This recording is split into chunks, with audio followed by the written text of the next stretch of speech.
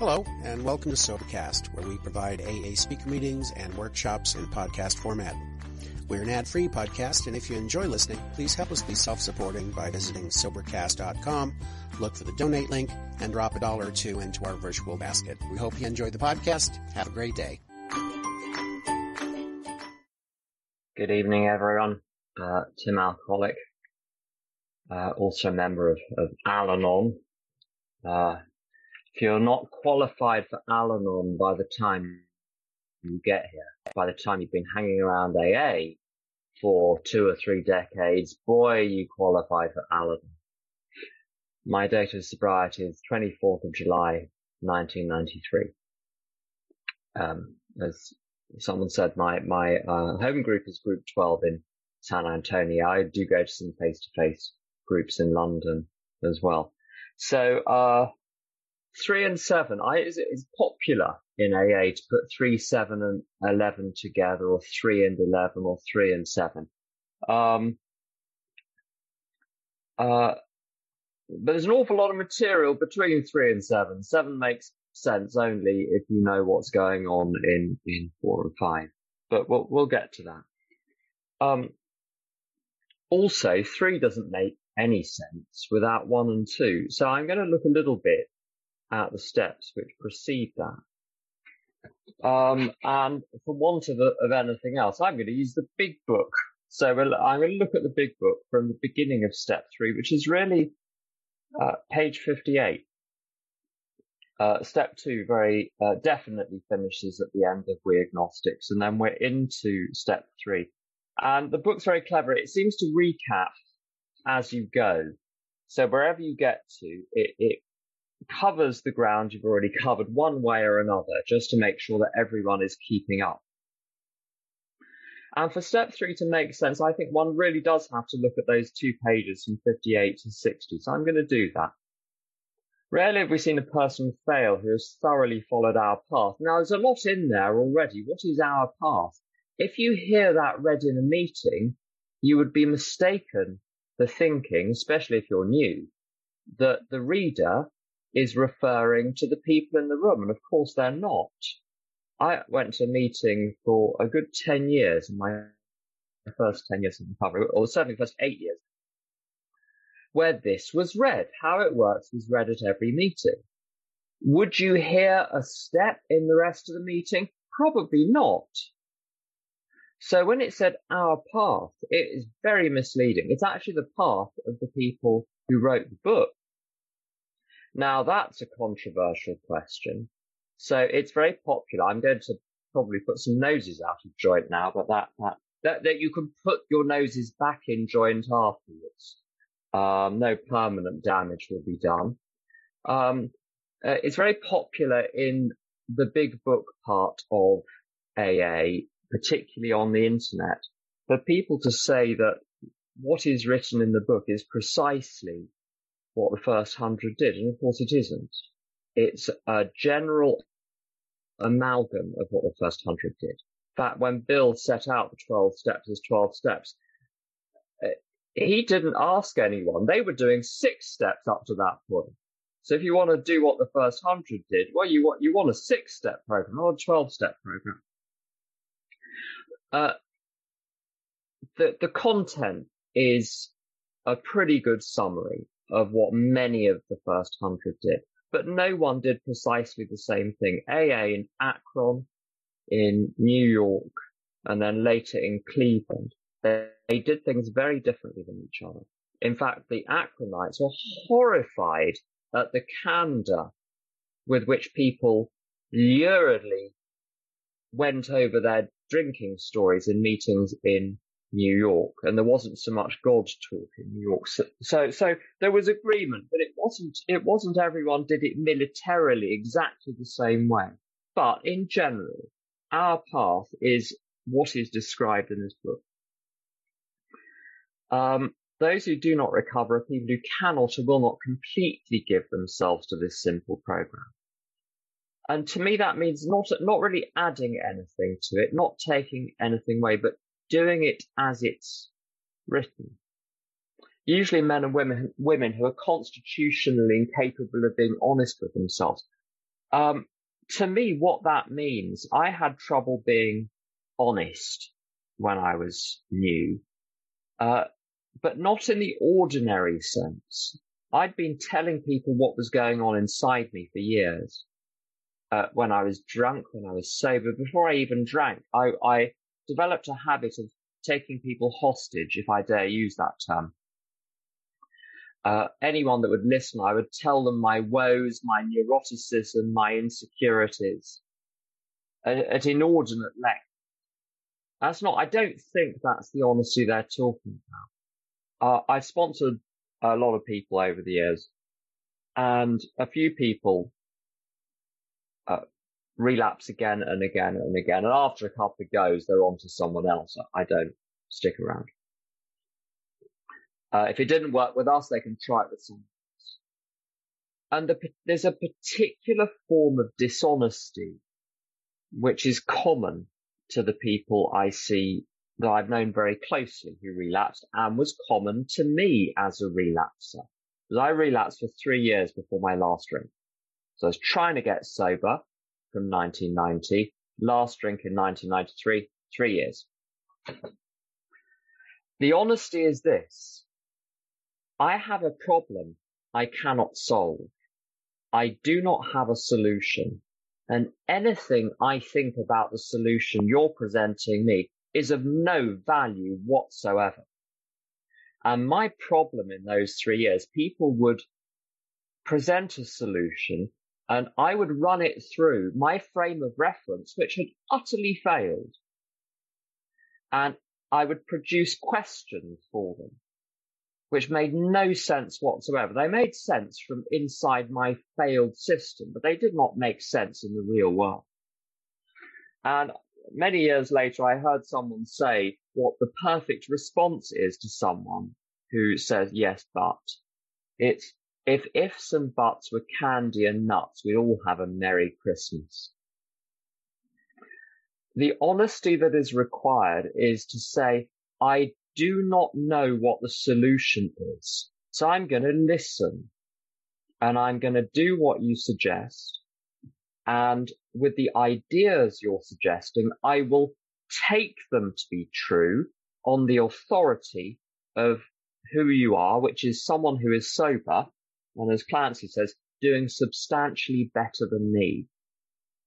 I don't have to understand an idea to accept it. In maths, in physics, in all sorts of subject areas, one accepts things to be the case, not because one has figured it out, but because of the authority of the person who is presenting the idea. And I think it's very much the same in AA. This is the honesty that is required. I am out of answers. Give me a new answer. And necessarily, the new answer I'm asking you to give me will jar with my existing belief system. And that is good. If it doesn't, I'm screwed. If what you're offering me is comfortable and sits very well with everything I already believe, it is of no use to me. Necessarily, the solution must be jarring, it must be surprising, maybe even horrifying, certainly not comfortable, which is why you've got to buckle up, which is why you've got to drink so much you will literally believe anything and do anything to stay sober. A little line here. There are those too who suffer from grave emotional and mental disorders, but many of them do recover if they have the capacity to be honest. I'm not going to go into detail, but I was very ill when I got to AA, not just with alcoholism, but with other things. There were other untreated conditions. I think that the buzzword, one of the buzzwords today is neurodivergent. If the label is required, I was neurodivergent, plus there was mental illness there. I got well slowly, but I got well. Possible. Just have to be more patient than other people. Very key line. If you've decided you want what we have and are willing to go to any length to get it, then you're ready to take certain steps. I met someone when I was 8 years sober who was greatly at peace. but his peace troubled me. So I did not take up his offer of sponsorship. I found his piece creepy, frankly. I like the fun, snazzy, buzzy people, but they turned out to be no good whatsoever as far as the program was concerned. When I saw, I didn't get all big bookie straight away. I was first few years, what I maybe hesitantly refer to as right-wing AA. In other words, very disciplined, do as you're told, suit up, show up, don't worry too much about what you're thinking, just follow instructions, follow orders. I needed that to start with, I have to say. I think a very overtly spiritual approach would not have gone down well and would not have worked, frankly. I got big bookie and I got much more into the God business when I was 15, 16 years sober. And then I did that, by the way, at 15 years, 16 years sober, because there were problems which would not shift. And I thought the only thing I have not tried in AA is doing precisely what it says in the big book, with no ifs, with no buts, with no hesitation, with no diversion. And I did it briskly. I did it in about 6 weeks. Including all the amends. So that included, I think there was between 70 and 80 names, and they were dealt with in about 9 days. Because I cleared the decks and I just got on with it. The conversations don't have to be long, and it doesn't take long to write a check and send it. What else does it say? We thought we could find an easier, softer way, but we could not. I think I noticed on the little list of speakers something about Bill C, who's a pal of mine. We know each other a little. And one thing I remember him saying, he tells a story about going to his sponsor and saying blah, blah, blah, blah, blah. And the sponsor says, oh, well, you'll have to go to God.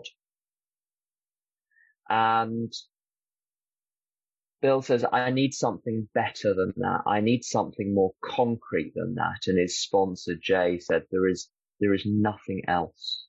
I've got nothing else for you. So it's unpalatable, the idea of forming a relationship with God. But when there's nothing else, that's what you have to do. It's like a Fiorentina pizza. When you've eaten everything around the edge and all that is left is the egg in the middle. You have to eat the egg if you want to carry on eating the pizza. And it's the good bit. But everyone always starts at the edge and works. No one ever starts with the egg. It's like that with God in AA. No one starts with God. If they do, then back off. Because there's trouble brewing, usually. Not always. What else? Some of us have tried to hold on to our old ideas, and the result was nil until we let go absolutely. I've already spoken about this a little bit. Anything that got me here cannot get me further. If it could, it would have. It hasn't, so it won't. Which means that everything that got me here at times will need to be put on the shelf. When I'm stuck, I haven't been stuck for a long time in AA, but when I'm stuck, I have to put everything I think I know on the shelf. Anything that is true and good and right will be returned to me in due course. Therefore, I need not worry about losing something of value by temporarily setting it aside. Truth is not going to wander off and get lost. It is not a child in a mall. I do not need to supervise the truth to make sure it's available to me. So I can set everything aside, even those things which I am certain are true. There's a French philosopher called Descartes who entered into very elaborate mental thought experiments about the universe and how it was constituted and who are we. And he, when engaging in one of these thought experiments, he was no fool, apart from being no slouch. He was no fool. So when he did this, he said, a few things I'm going to continue with, even though I'm going to question everything. I'm going to sleep like a normal mensch. I'm going to eat like a normal mensch. I'm going to continue believing in God like a normal mensch. He probably didn't use the word mensch, but you get the idea. So when I question everything, I don't need to be an idiot and stop going to meetings and pretend I'm not an alcoholic or do anything else foolish. But I do need to set an awful lot aside. I am working with I have worked recently with a lot of people on step one, and some of those people have been in AA for over 20 years. And I tell you, the junk that can accumulate in step one over 20 years. There's everything that's true, which is in there, but there's all sorts of other stuff. And when you go to hospital, I did a first aid course once, like a good Al-Anon. Ever prepared. And one of the things they said is in burns units, they have to, when someone comes into a burns unit, usually people have tried to treat the burn themselves with all sorts of ointments and creams and heaven knows what, mud. And they take a special medical spatula to scrape off all the gunk so they can get to the burn and treat it properly. And that's what often has to happen with people who've been around for a while going through it. You have to scrape all the crap off before you can get anywhere. You have to start with a blank sheet of paper. If it hasn't worked, admit it hasn't worked, set everything aside. Half measures availed us nothing. The steps can't be worked in a vacuum, in my experience.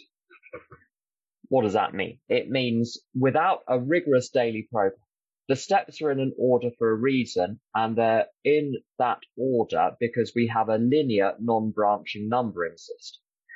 What that means is you don't wait until you've completed the last amend before you start practicing steps 10, 11, and 12. You practice them from the beginning. If someone 20 years sober needs to ask God how to live their day, because if they don't, they will be relying on their ego. How much more true is that for someone who is new? To rely on something other than self.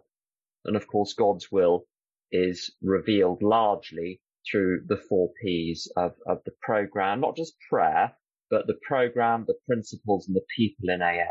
So there's no fear of folly with newcomers practicing 10, 11, and 12, as long as there's close supervision and you're talking to them regularly and bright ideas are run past them. So it needs a daily structure. I needed a daily structure. I still have a daily structure. What else is needed?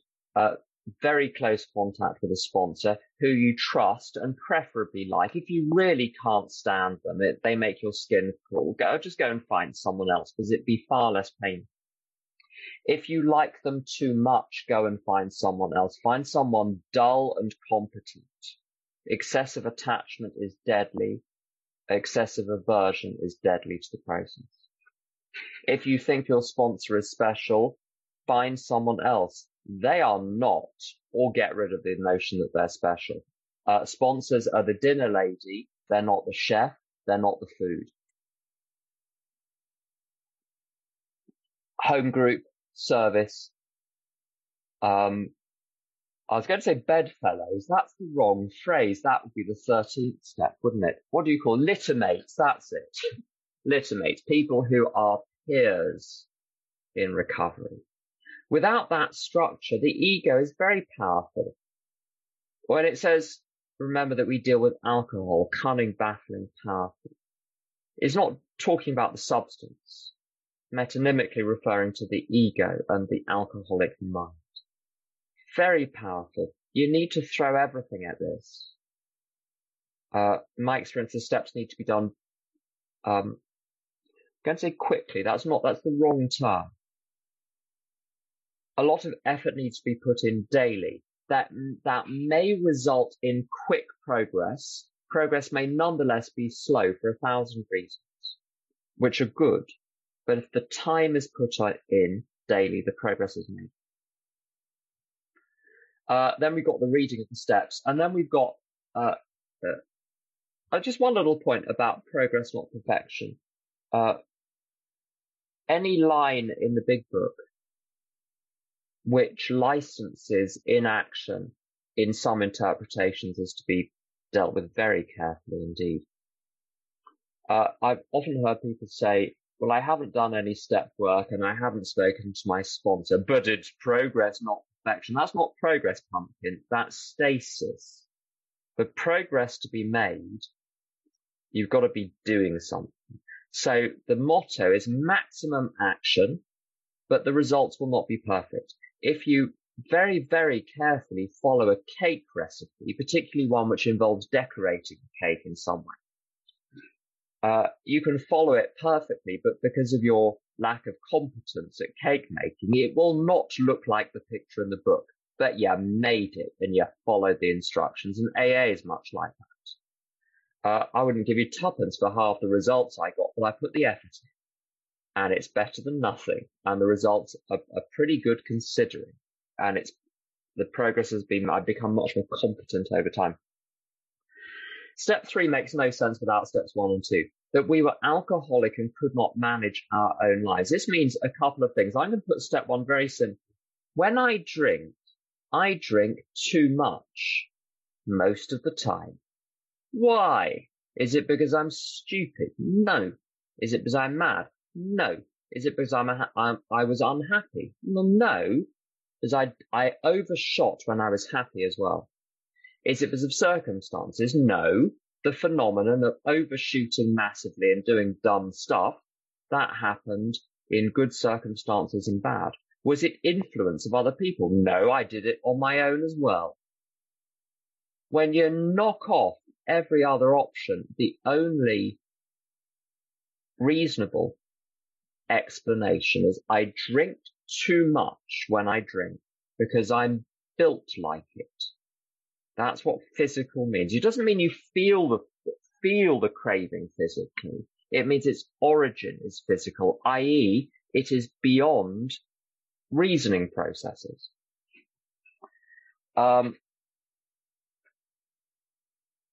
If terrible things happen when you drink and you keep doing it, if you're not powerless, what are you?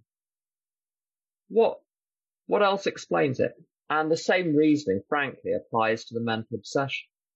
That a drink might seem a good idea, despite my history, is the insanity of step 1. And what step 1 says is left to my own devices. A little voice will at some point say a drink is a good idea. Now that voice is not a reasoned voice, it's an impulse which comes in the thought of maybe just the glow, the mental glow that surrounds a bottle over the other side of the room. It may be verbalized, but it's an impulse. It's not a thought in the sense of algebra or something. It just comes up from within me. And, given the years of very heavy drinking and how powerfully alcohol affected me, both positively and negatively, it's not surprising that I notice drink occasionally and think that looks nice. Recovery is not about changing my mind such that impulse never arises. Fortunately, that impulse occurs only very rarely and only very weakly. Weakly in the sense of without strength, not every week. But it does happen. Very odd when it happens, because it makes no sense. At that point, yes, I do have a mental defense most of the time.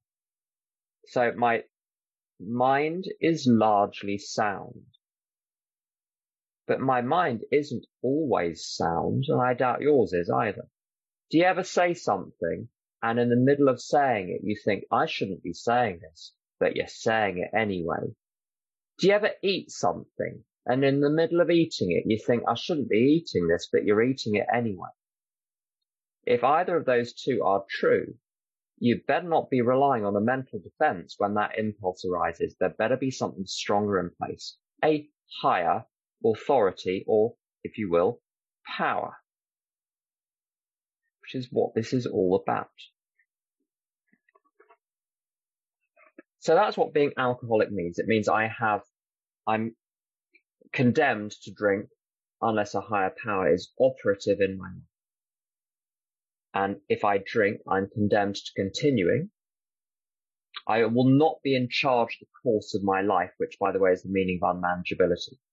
It's not neuroticism or incompetence or disorganization or anything like that. It's simply a corollary of powerlessness. If I'm powerless over alcohol, I am not in charge of the course of my life and what I do. The impulse to drink is, unless I have a defense.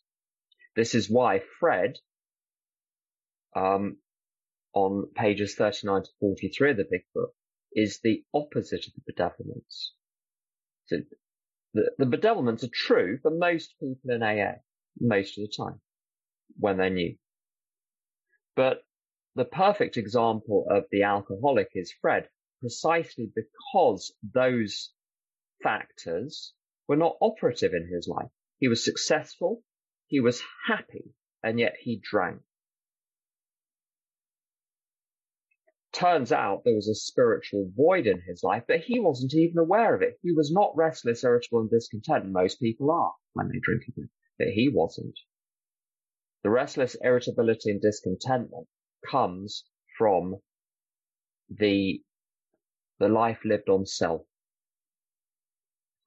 Now, life lived on self will temporarily, for some people, for a long time, produce some degree of happiness.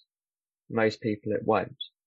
So the restlessness, irritability, and discontentment will accompany untreated alcoholism, but is not a reliable sign of it.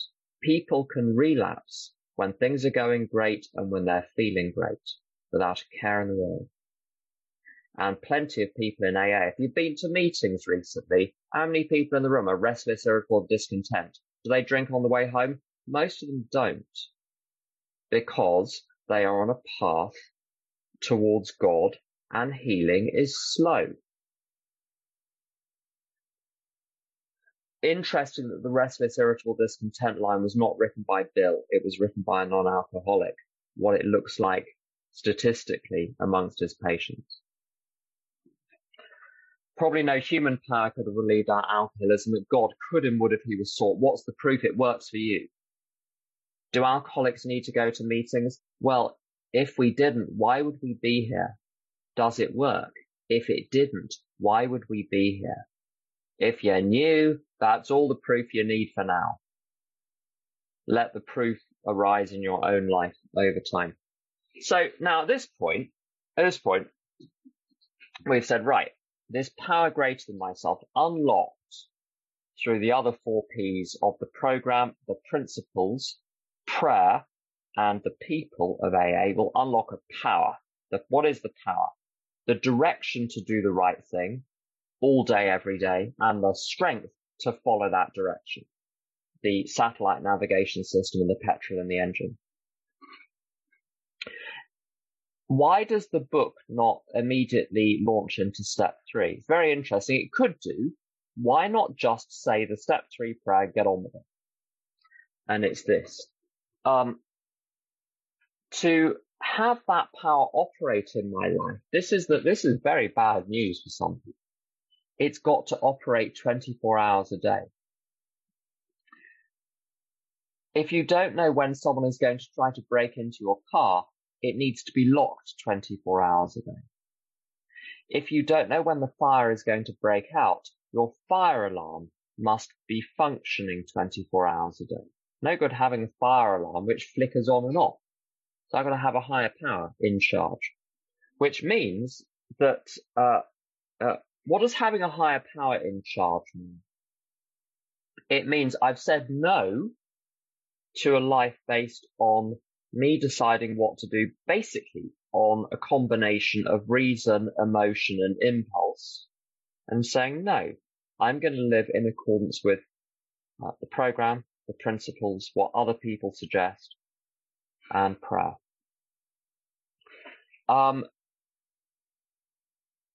That's where this is going. And what that means practically, to turn my will and life over to God, means my thought life, what I believe, my attitude, what I permit to run through my mind. I hear people sometimes saying, I behaved right. My thinking is all over the place, but at least I behaved right. That's not bad as a starting point, but it won't do long term, because there'll be a tension between the inside and the outside, and elastic bands, if you pull them hard enough, snap. When they snap, they usually don't snap in the right direction. This is about putting my thought life in the hands of God. And my schedule, my life, doesn't mean the outcomes in 10 years' time. No, my literal schedule today. Which part of the day? The whole day. So this is a big decision, to turn my entire internal thought life and my schedule over to God. Just to stay sober. Yes, just to stay sober. Now, there's a huge amount of resistance to this. So the next 2 pages seek to overcome that resistance by saying, let's look at the nifty job you've been doing, running your life yourself. So setting aside alcohol, it turns out, this is a bit of a spoiler, setting aside alcohol, it turns out that turning your will and life over to God is a jolly good idea based on general principles, regardless of whether or not you're an alcoholic. And by the way, if you're an alcoholic, you need the power to be in charge 24 hours. But let's look at it setting aside alcohol. The first requirement is that we be convinced that any life run on self-will can hardly be a success. What is a life run on self-will? And very simple. It's when I make a list of all of the outcomes that I wish to achieve in my life, and then I go after them. You might retort, well, is that not how Western civilization operates? Yes, it is. It's exactly how Western civilization operates. Everyone's always asking, what do you want? You go into a cafe, you go into a restaurant, and say, what do you want? Those wretched careers people at school that come in, a friend of mine, acquaintance of mine, there was one of these careers people that came in to talk to them. And this chap said to my acquaintance, what do you want to? It was 16. What do you want to be when you grow up? And he said, I'm 16. I shouldn't be thinking about a career. I should be running along the street with a hoop and satisfied with an orange. But from a young age, they say, what do you want? What do you want? What do you want? How would I know? Copy everyone else. Wanting, to have a dream, you've got to have a dream to have a dream come true. God preserve me from my dreams. I remember saying something to Maureen about dreams in 1993. She said she's seen more people drink in AA on the back of following their dreams than almost any. I think there's a lot in that. So all of this wanting, there's a placebo, so what I want will kill me, which it indeed will. See, half the time I want a drink or a drug or something even more disgusting. So wanting is a terrible resource for deciding what to do. This sort of mess of primeval impulses. But it gives you worked examples over the next couple of pages, which is very, very good and very helpful. So why does making a list of things that you want and then running after them, why does it fail? And it fails for matters of principle. Out of principle, it fails. I'll tell you why. Most people lack imagination and lack an awareness of realms beyond the material. What is the spiritual, you might ask? It is anything which is not material. And human love, people think that the love between two people in the romantic sense is somehow in another realm. It's not. It's absolutely part of the material world, which is why you care what they look like. If you care what they look like, then it's a material attraction. It's not nothing spiritual about that. So all of my ideas about security and ambition, so ambition is supposed to be a good thing. You look at LinkedIn, it makes me tired to see the things that I have to be on there for work, but incredibly tiring. There's this relentless self-promotion and goals and aims and, this whole system fails as a matter of principle because it is trying to fix an internal state using external means. What is the internal state? This dis-ease which stems from the false belief that I'm separate from God. Why do I think I'm separate from God? Look at your body. We look like we're separate. Do we look like we're connected to God? No. Do we look like we're connected to other people? No. I'm over here. You're over there. The physical world is apparent proof of separation. What is the ultimate separation? The separation from what created one in the first place, whatever that is. So the world is a world of separation and failed, botched attempts at connection, the material world. And any plan which involves satisfying material wants, including all those interpersonal ones, is doomed to fail because it's working from the outside in. As George Carlin said, like trying to satisfy hunger by taping sandwiches to your legs. It will not work. If you want a spiritual reading, there are websites where you can get transcripts of all of George Carlin's stand-up, and they are extraordinary. They're spiritual as anything. He knew what he was talking about. Not conference approved, either in AA or other. Yet. We'll see. So it cannot work. And what is the evidence? Look around you. How well is it working in society? How well is it working? Have you ever met anyone that was excited to get a job? Probably a lot of people are very excited when they get a job. You ask them 3 years later, how's the job going? Are they as excited then about as they were at the moment they got the job? What about that dreaded line about marriage? The happiest day of my life. The unfortunate thing about that is for many people it's true because it's downhill from there. How many people get divorced? So all of these plans have got failure built into them. Also, you probably noticed, not all of us will notice this straight away, but there's more than just me in the world. There are a few billion other people. They got plans too. What are the chances that all of those plans will dovetail so perfectly that there will never be any conflict? Well, nil. If there were 2 people on the planet, they'd find something to argue about. There's the joke about I can say this because I'm Jewish. The Jewish man stranded on a desert island on his own for years. They pick him up and he's built 2 synagogues. And they said, why have you built 2 synagogues? He said, the synagogue I go to, the one I wouldn't be seen dead in. With one person, you can have an argument with yourself. There's a novel by a novella by Stefan Zweig called Schachnovelle, the chess novel, where he has to play chess inside his head against himself. And whenever he plays against himself, he always wins and loses at the same time.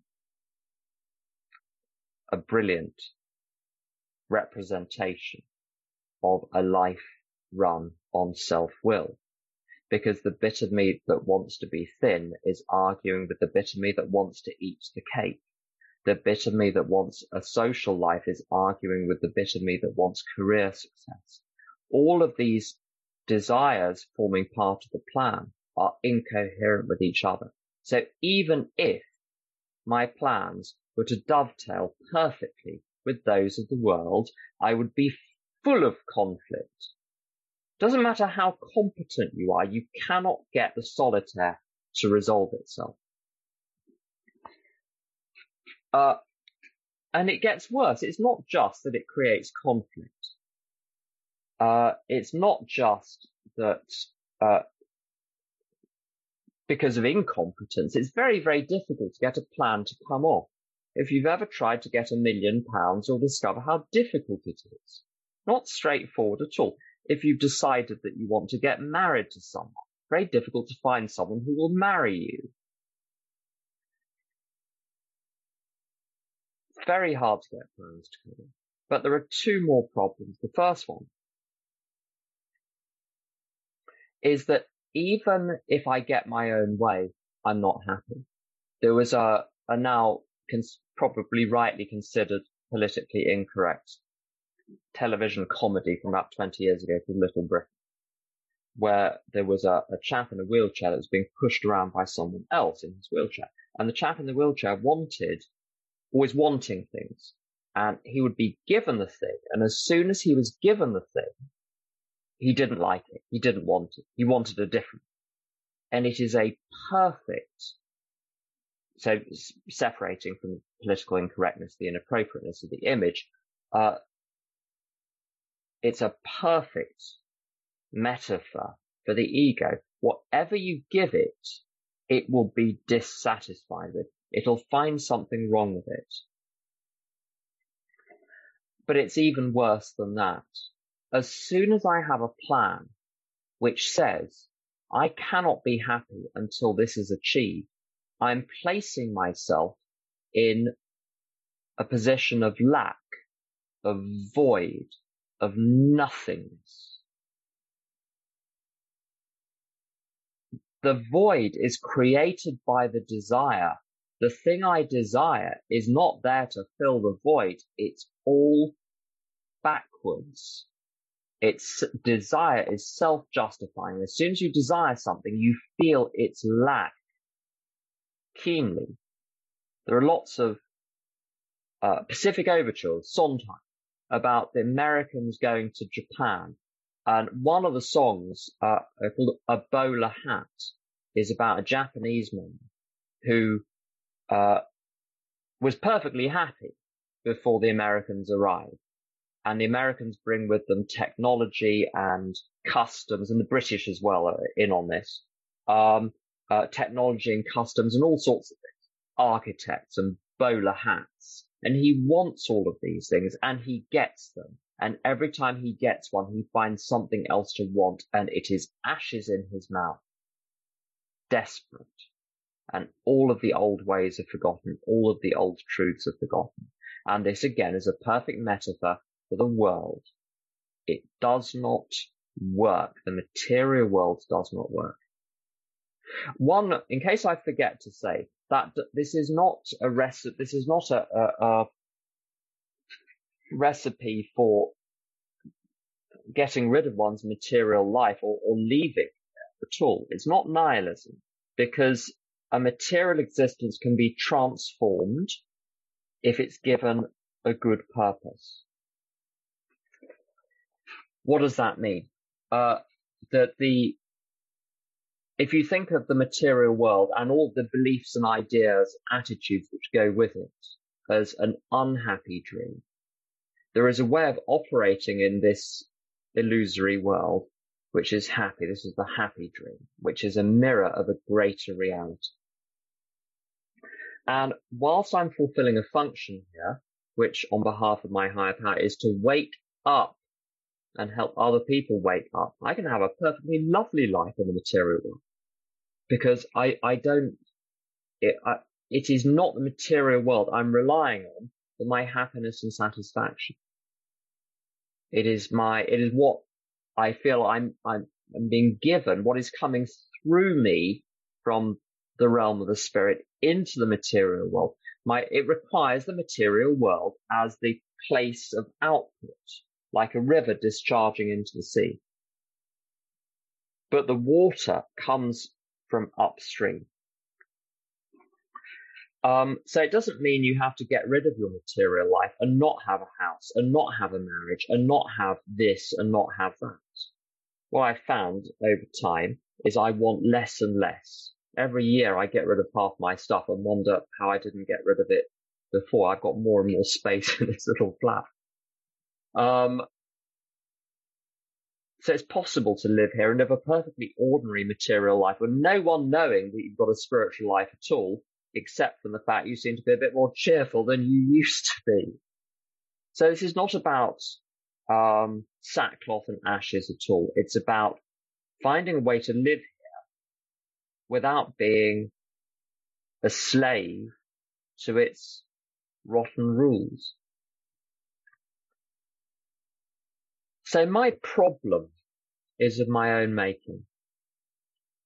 It's this refusal to deal with the dis-ease that I have inside, and instead looking for everything external to fix it. This lesson is compulsory. You do get to choose when you take the lesson. So if you're new, you may have to tread water for a bit before any of this makes sense. If you're around a while, it might make a bit more sense. I can't give multiple pictures at once, so whatever is coming out is whatever is coming out. This is a very concentrated meeting. It's not really, newcomers are obviously totally welcome. Everyone's glad they're here, but it's specifically on these steps. So you'll need to go to lots of newcomer meetings as well to get some input on the real basics of recovery as well. So having decided that my scorecards, great line from the 12 and 12, my scorecards read 0. Drunk, and then when I was 15 years sober. Sober. My scorecards read 0. What does that mean? When I was 15 years sober, things were a hell of a lot, incomparably better externally than when I was drinking. My internal state was incomparably better. However, there were problems which simply refused to shift. Addictive patterns in behavior patterns, so not involving drink or drugs. More emotional outbursts than I was frankly comfortable with, and certainly more than others around me were comfortable with. Entanglements, romantic and otherwise. Huge amounts of pain about my relationship with my parents. Things hadn't shifted. The thing about lack of peace is it is absolute. If one is not at peace, one is not at peace. It doesn't matter why. The magnitude of the problem bears no relationship to its apparent problem, bears no relation to its effect. Think of the size of a mosquito and how inconsequential the sound is in any objective sense, and how it can ruin a night's sleep. Lack of peace is lack of peace. I have peace today most of the time. There is more available. I'm sure there is deeper peace available, but what I feel feels very like peace, and I did not have that in anywhere near the measure I do today at 15 years. So we're going to take step 3.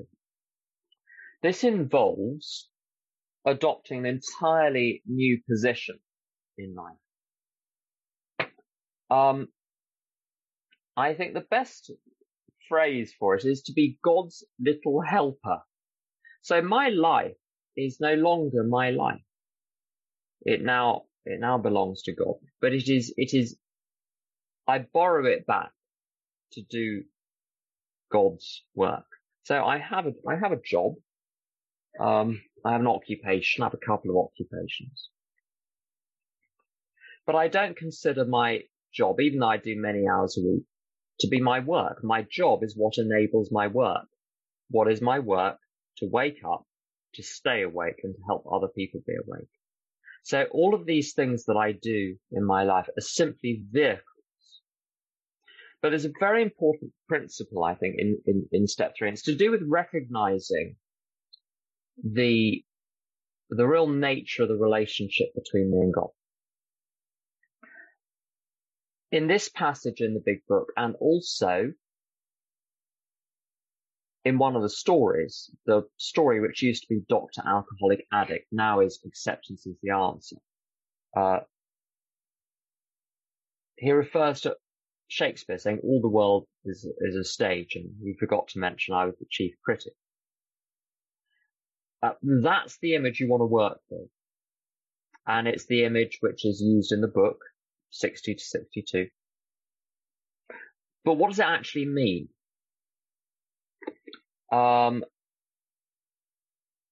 People say, I was the director. That was where all my problems were coming from. No, you weren't, pumpkin. You weren't the director. You were the actor who thought he was the director. Big difference. You thought you were a director. No one else did. They just thought you were an actor who was out of line, who was not swimming in their lane. But if you extend this, it suddenly it made everything clear to me. Everything.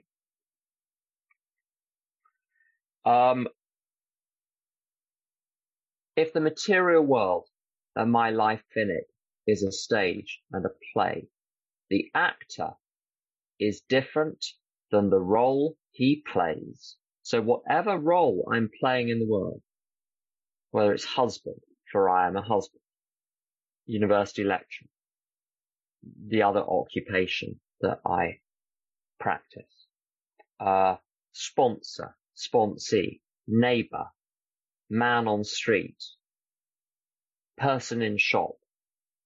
I am not any of those things. They're roles I'm playing. My physical form is not who I am. It's the part of it. It's what I got in the dressing room. It's what I was dolled up with. It is not who I am any more than someone playing Macbeth is the King of Scotland. If something happens to one of the characters in Macbeth, the actor is perfectly safe. The actor cannot be harmed. This is the answer to fear. If I'm frightened, I have mistaken myself for one of the roles I'm playing in my life. The role is under threat. Why is it under threat? All roles are under threat all the time. That's the nature of the material world. All it takes is a supernova, poof, we're gone. When I recognize I am not the role that I'm playing, but I am the actor playing it, I'm perfectly safe. And then I need to figure out what to do by asking the director for the script, not by trying to read the room. The actor playing Duncan or Macduff is not reading the room in Shakespeare and figuring out what to do. The actor is following the script. If the actor falls asleep and believes he is Macduff and starts improvising and reacting, you're not going to have the play Macbeth. You're going to have a very different play. Now you imagine that everyone has forgotten that they are actors, and you end up with a play on the stage which bears no relation to what was planned. So my job is to go back to who I really am, which is spirit. It says we're children of a living creator on page 28. That's the answer to all of your low self-worth problems. It's impossible to have low self-worth without having a very, very high regard for your own opinion of yourself. If you think you're worthless, you're wrong. If you still think you're worthless 3 seconds later, you think I'm wrong and you're right. That's arrogance. The problem is arrogance with low self-worth. Nothing else. If you can recognize you're wrong, that'll be the end of it. And I am of infinite worth because I exist because I'm a child of God, and so are you, and so are they, all the people in your second column of your resentment inventory, first and second columns of your resentment inventory. Despite what they've done, they are of infinite value, they're children. Even you know who, and you know who. Even they are of as much value as you. You see, in principle, I was fine with the idea I might be of infinite value, but as soon as I have to admit that everyone else is too, we've got a problem now. That's the real block. If there's nothing to prove, there's nothing to do, which is problematical if your life and your identity is based around doing. So this is incendiary stuff. This is why you have to be willing to have the whole thought system blown completely out of the water. So the practice of step 3, so God is in charge. I talked a little bit about how to activate him. What does that mean practically, though, on a daily basis? It means practicing pages 84 to 88. It means whizzing through steps 4 through 9 as promptly as one can. The point of all that information is not to do anything with it. It's to get rid of it. It's like a huge trash bag, and everything you find, you throw in the trash bag so you can get rid of it once and for all. I can't tell you how messed up I was as a child. I will do some trigger warnings before saying what I'm going to say. I was in a boarding school in south of England. I would literally take a knife and hack at my arm in front of other people. That's one of 1,000 incidents.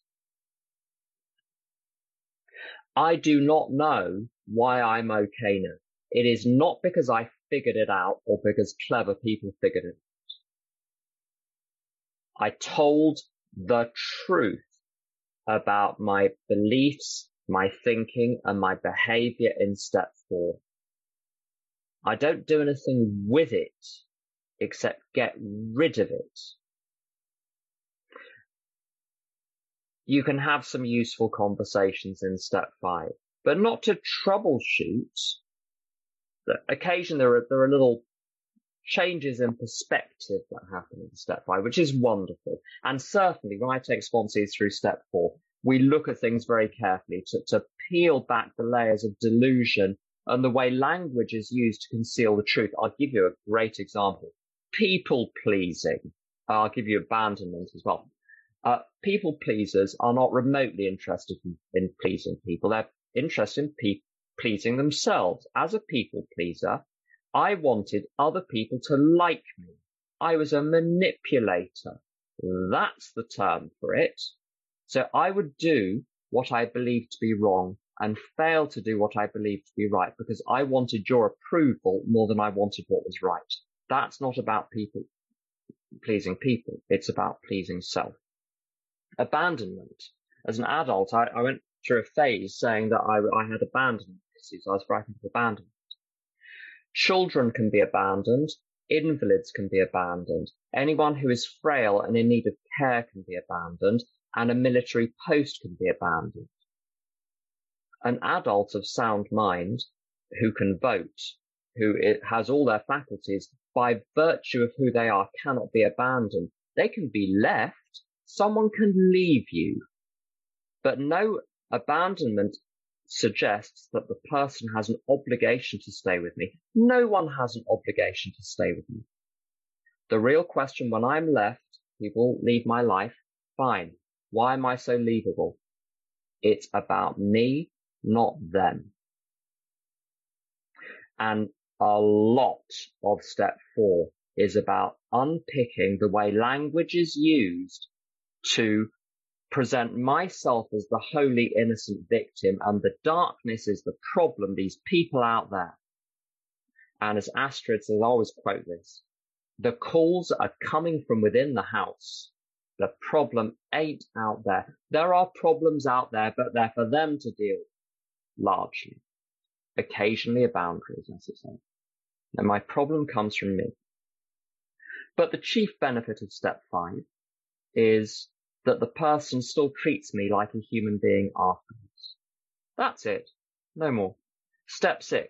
If you get to step 6 and you do not want to see the back of your life as it currently stands, you missed something. We've got 2 buttons, a green button to proceed and a red button to stop the process then and there. Pick a button. That's it. After reading and listening to so many things on step 6 and 7 over the years, I've come to the conclusion, I may change my mind, I've come to my conclusion that the 2 paragraphs in the big book are entirely sufficient. I think there's even a bit of padding there. If you're not willing, pray on it. If you're not willing, good luck to you. I don't know what to say to someone in step 6 that does not want to just get rid of everything and start again. Because anything good will come back to you. You can't lose anything good by definition. God's will is that which will produce the best possible outcome for all involved. And if something's on your step 4, there's no such thing as a defect, which was a defense mechanism. If it genuinely defended you, it's not a defect, it's a virtue. If it didn't defend you, then it's a defect. It can't be you can't have a defect which is also a defense, unless the defense was harming you more than it was defending. So none of that fancy footwork and sophistry. I think one must look at it big, like step 1, big picture. So in step 7, I say, I'm going to turn my will and life over to God. And now I've got better information than I had 4 steps earlier. And I'll tell you what my job then is. I get to change by taking steps 8, 9, 10, 11, and 12. If I do what is right, what I think is right, the change is automatic. God removes that which I cannot do, but God cannot remove what I can do. And in the last 15 seconds, I'll give you an example. If you're late for everything, you're the one that has to go to bed early, set the alarm, wake up, get out of bed when the alarm goes off. God is not going to do that for you. God will give you the direction and the strength about how to do that, but will not do for you what you cannot do for yourself. But God can and will do for you what you can't do for yourself. So if you want to know what your business is in the removal of your defects, if there's a material action you can take it, and then everything else will flow from there. I think we're coming down to the hour, so I'm going to stop there. Thanks for listening.